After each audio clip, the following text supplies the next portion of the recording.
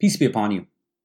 If you had to contrast structures developed by human beings compared to what you find in nature, there's a very distinct difference between the two. But if you had to sum it up to what that difference was, it gets a little convoluted. For instance, you take a garden planted by human beings, and what you realize is that all the plants, they're grouped into a certain organization. Things are in rows and columns, and it's very structured. It's very orderly.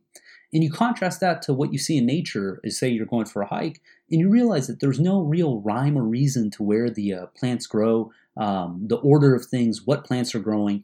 These things seem disorderly, chaotic. Or you take a skyscraper, and you see that it's in its designated plot of land. It's fully upright, in straight lines, in rectangular shapes. And you contrast that to a termite mound that can go, 10 feet up.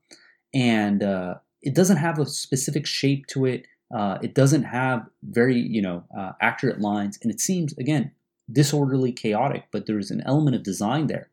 Or you compare a road constructed by human beings. And what you see that these go in complete straight lines, 90-degree right turns. And it's, again, very orderly. It's systematic. And there's this element of human touch to it. And you contrast that to rivers, where they go in any which way, they go the path of least resistance, and it seems, again, disorderly, kind of chaotic, but there's a distinct pattern to it. What would you call that pattern? We're going to look at one other comparison. You take a human being who created a building, and what you see is distinct geometric shapes. You see triangles, rectangles, straight lines, foundation, things that, again, are orderly, systematic, very easy to identify. And you contrast that to a mountaintop.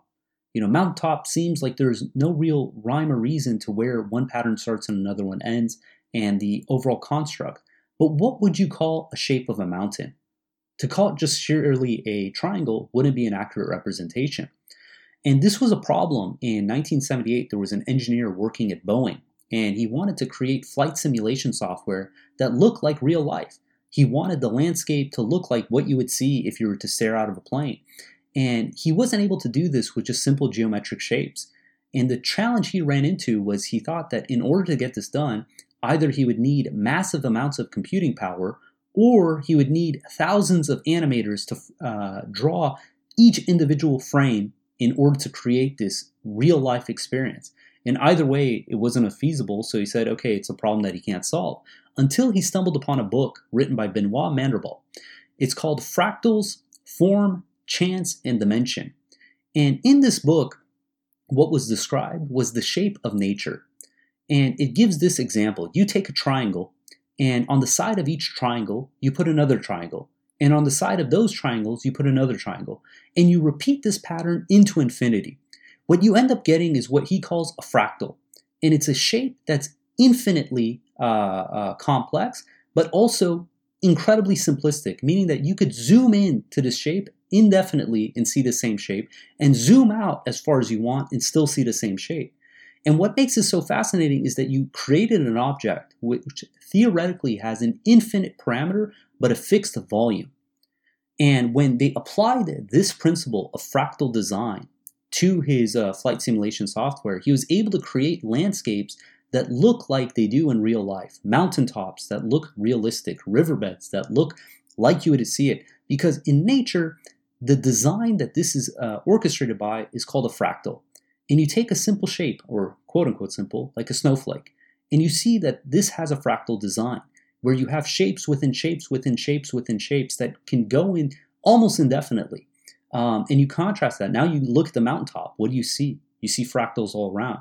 You look at plants. You take something like a broccoli, cauliflower, and you see this fractal shape. You take an animal, say a nautilus or a peacock, and you see this fractal design where it seems almost infinitely complex, but it just follows a very simple pattern that's repeated indefinitely. So across all of nature, from lightning bolts to even our physiology, you look at the lungs within a human being, you look at the blood vessels within a human being, and these are fractal designs. One of the interesting aspects is you take a tree. A tree has a trunk, and then the trunk has branches, and the branches has twigs, and this pattern repeats. And what they found out was that if you took a tree inside a forest and you counted the amount of branches and twigs, this ended up being proportional to the number of trees and the density in that forest. So you see, within nature, there's this repeated fractal design. And until Benoit Mandelbrot gave it a name, people just thought of this as noise. They thought of this as messy, chaotic, disorderly, and it was because it wasn't identified to them. But once it was identified to them, it became apparent and they see it everywhere.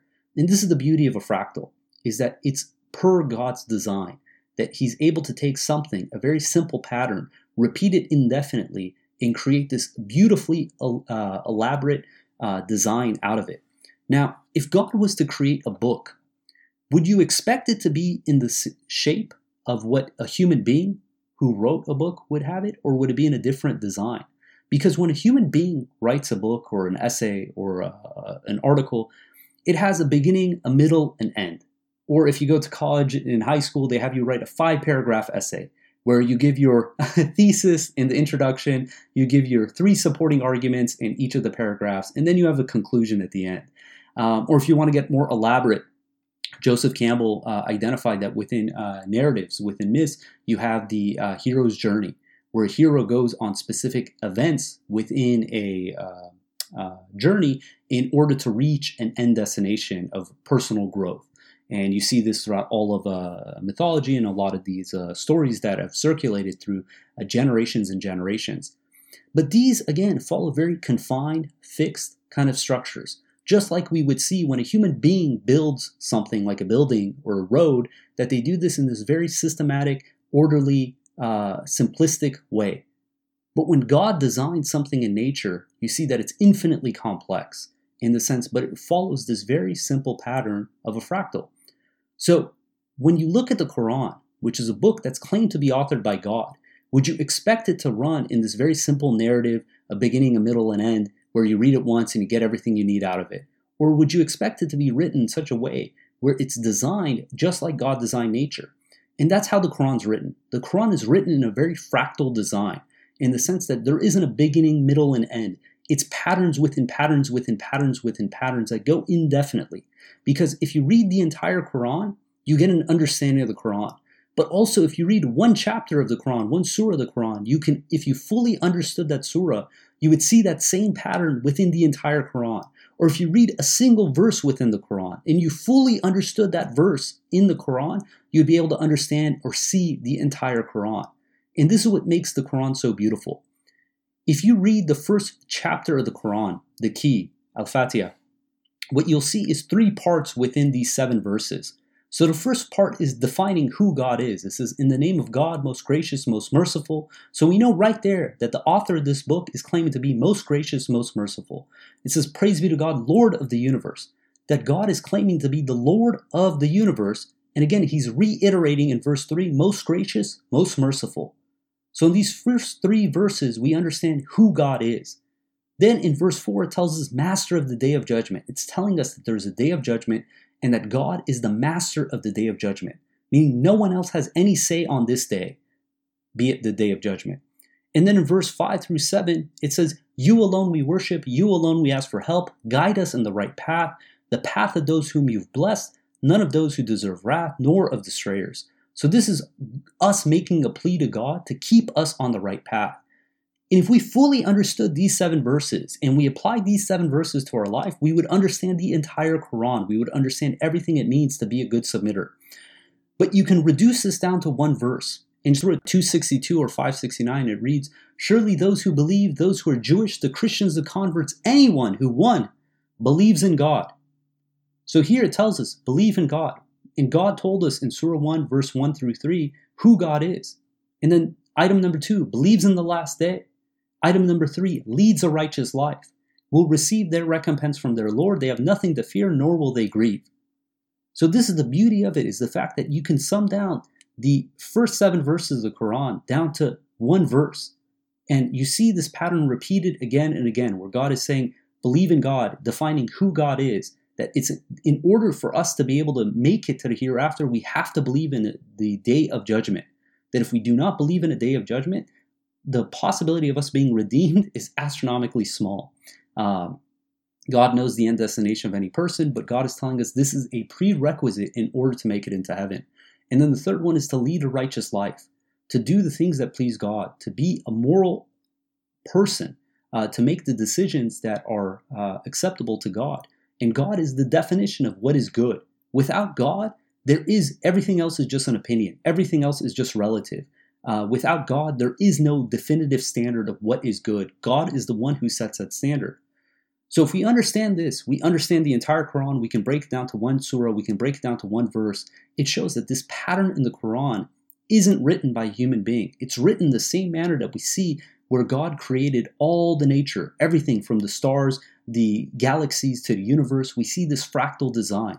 And similarly, one of the criticisms people say when they read the Quran, they say this isn't written like a regular book.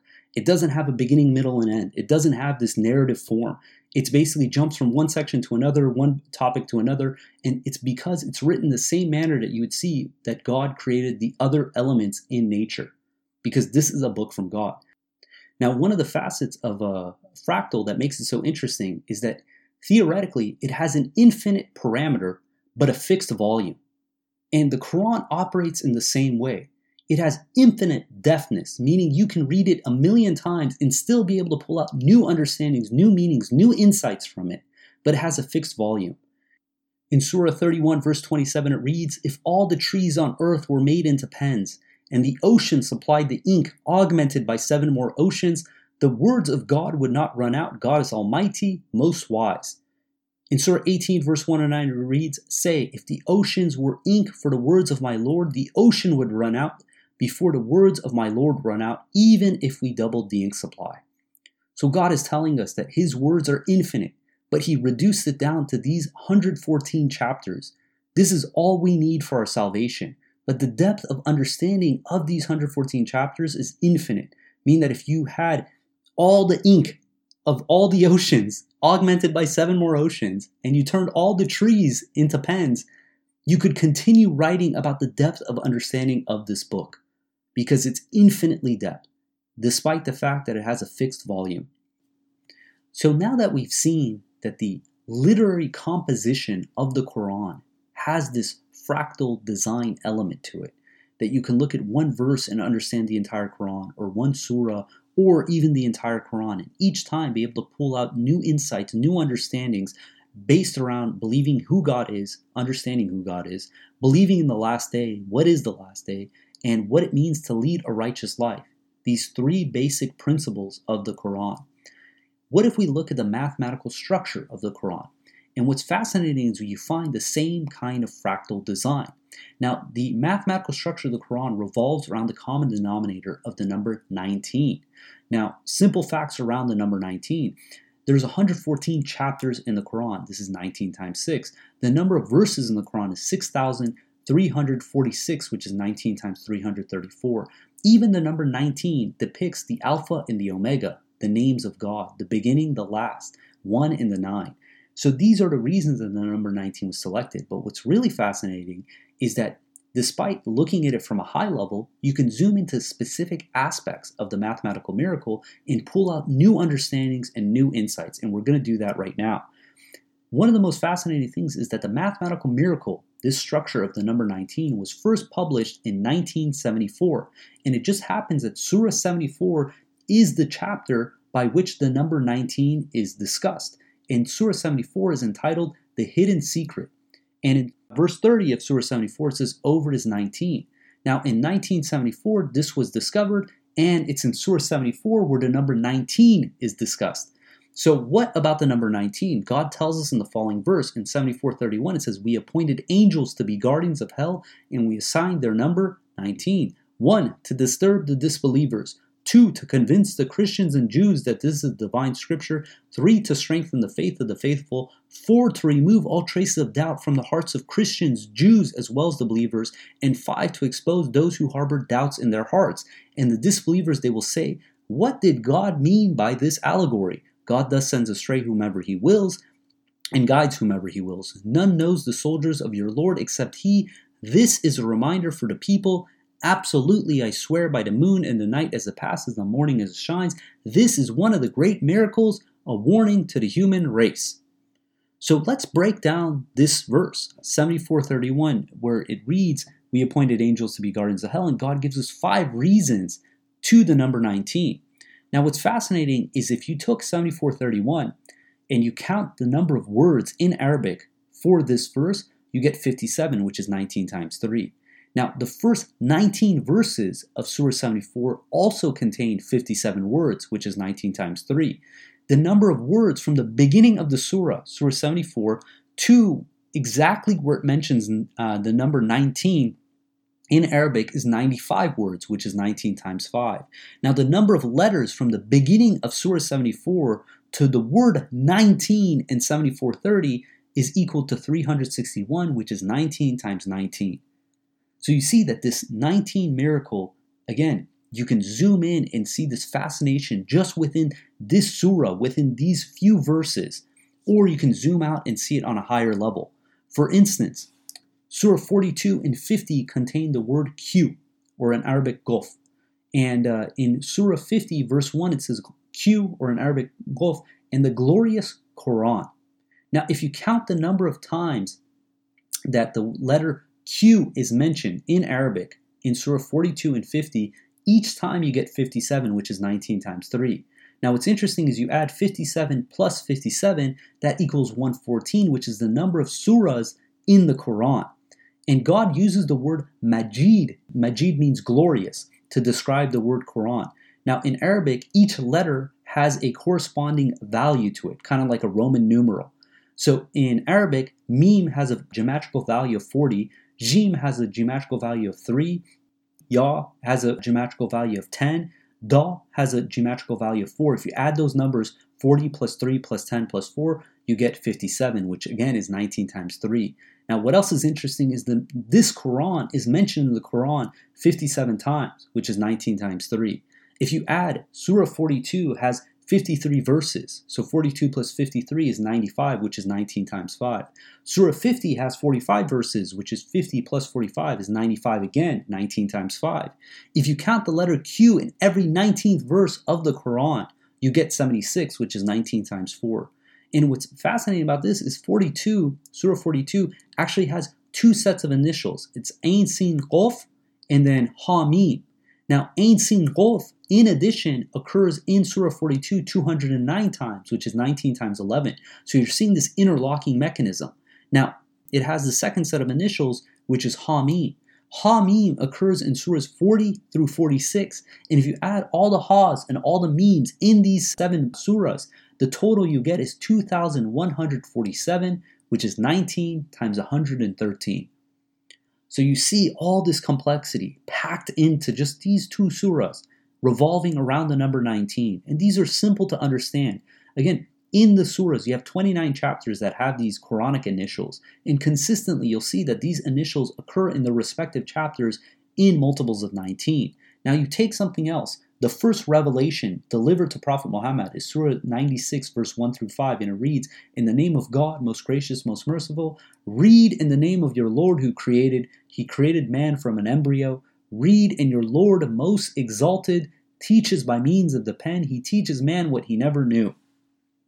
These 5 verses, the first revelation given to Prophet Muhammad, consist of 19 words and 76 letters. 76 is 19 times 4. These letters, if you add all the letters in the entire chapter, 96, you get 285, which is 19 times 15. This chapter has 19 verses. So Surah 96 has 19 verses, and it sits on top of the last 19 surahs of the Quran, inclusive. And you just see, again, this pattern repeated over and over and over in the Quran. No matter what angle you look, how you look, you see this number 19. And these aren't things that are, 1 out of every 19 numbers is going to be a multiple of 19. These are very simple to understand, intricate, beautiful kind of ways of showing that this number 19 has significance in the Quran. Even the opening statement of the Quran, Bismillahir Rahmanir Rahim, consists of 19 letters. Now, what's fascinating, apparently in Arabic, there's 2 ways of writing this, and it just happens that the version that's written in the Quran consists of 19, and this has been the way for 1400 years. There's another way of writing this verse where you could have 22 letters, but the way that God selected to have it into the Quran is that it has 19 letters, and it consists of 4 words: Ism, name, Allah, which is God, Al-Rahman, most gracious, Al-Rahim. the number of times that these words occur inside the Quran, and you can grab a concordance of the Quran and see this for yourself. The word ism, name, occurs 19 times. Allah occurs 2,698 times, which is 19 times 142. Ar-Rahman, most gracious, occurs 114 times, which is 19 times 6. Al-Rahim, most merciful, occurs 57 times, 19 times 3. This expression, Bismillah ar-Rahman ar-Rahim, occurs in the Quran 114 times, despite it not occurring in one surah, which is Surah 9. So despite that, this expression occurs 114 times, because in Surah 27 verse 30, when Solomon sent a letter to the Queen of Sheba, he started his letter with, in the name of God, most gracious, most merciful. Now what's so fascinating about this is 27 plus 30, so Surah 27 plus verse 30 gives you 57, which again is 19 times 3. And it's interesting to note that 30 is also the verse in Surah 74 where the number 19 is stated. So from Surah 9 to Surah 27, so from the missing Bismillah to where it occurs in Surah 27 verse 30, you have 19 surahs inclusive. So you're adding Surah 9, 10, 11, all the way to 27, you have 19 surahs. From the missing Bismillah in 27:30, number of verses that state Allah occurs 513, which is 19 times 27. Even the word Allah, if you add all the verses that mention the word Allah, you get 118,123, which is a multiple of 19. The number of words from the first Bismillah of Surah 27 to the second Bismillah in 27:30 is 342, which is 19 times 18. So let's keep going. I mean, we see that this pattern repeats again and again. And if you want more interest in the mathematical miracle, check out our talk in regards to Introduction to the Mathematical Miracle, the Quran. But the Quran itself, also, people knew for years that, as part of the discovery of the mathematical miracle, that certain occurrences of words within the Quran happen in very interesting numbers. So, for instance, the number of times that the word day is mentioned in the Quran is 365, which happens to be the number of days in a solar year. The number of times that it says land to sea, the proportion of that is 71%, just like it is on planet Earth. And then also the number of times that Adam and Jesus is mentioned in the Quran is 25. And there's significance to this because in the Quran, in Surah 3, verse 59, God gives the example of Adam to counteract anyone who claims that Jesus is divine. In 359, it reads, the example of Jesus, as far as God is concerned, is the same as that of Adam. He created him from dust and said to him, be, and he was. Because people claim that since Jesus didn't have a father, that God was his father. God, astaghfirullah. But God is saying Adam didn't have a mother or father. God just said be, and it is. So what's so significant about this? The fact that Adam and Jesus are both mentioned in the Quran 25 times. Surah 3 verse 59, where God makes the comparison between Adam and Jesus, is both the seventh occurrence of the word Adam and the seventh occurrence of the word Jesus. The 19th occurrence of the word Adam occurs in Surah 19 verse 58. And the 19th occurrence of the word Jesus occurs in Surah 19, verse 34. So the 19th occurrence of both Adam and Jesus occurs in Surah 19. Now the difference between Surah 58 to Surah 34 inclusively is 25 verses. And in 1958 we read, these are some of the prophets whom God blessed. They were chosen from among the descendants of Adam and the descendants of those whom we carried with Noah, the descendants of Abraham, Israel, and from among those whom we guided and selected. When the revelations of the most gracious are recited to them, they fall prostrate weeping. And in Surah 19:34 it reads, that was Jesus, son of Mary, and this is the truth of this matter about which they continue to doubt. So the number of verses from the 19th occurrence of the word Jesus in 1934 to the 19th occurrence of the word Adam in 1958 inclusively is 25 verses, which happens to be the number of times that both Jesus and Adam is mentioned in the Quran. Now what's interesting is in 1934, it also mentions Mary, and this also happens to be the 34th occurrence of the word Mary in Surah 19, verse 34. And if we count the number of verses from the 7th mention of Adam to the 19th mention of Adam, is 1957 verses, so 1,957, which is 19 times 103. And also, obviously, 19 is 1 times 19, 57 is 19 times 3. So even if you coupled those numbers, you would still get a multiples of 19. Now, if we add up the verses that Jesus is mentioned, the first 19 occurrences, you get the same number, 1957. Now, these you can say are just sheer coincidences. But the purpose of the mathematical miracle is to strengthen the faith of the faithful, to convince the Christians and Jews, as well as the believers, that this is a book written by the Lord of the universe to the humankind. Now, I don't expect someone who's not a believer, who has no faith, who doesn't believe in God, to all of a sudden to come to the light and realize this book is written by God. But we have the proof that we need for anyone who wants to seek the truth, to realize that this is a divine scripture sent to the Christians, the Jews, the believers, anyone, everyone in the world, to show them God's true message to humankind. God willing, we're going to end there. If you guys got comments, questions, please hit us up at crontalk@gmail.com. And until next time, peace and God bless.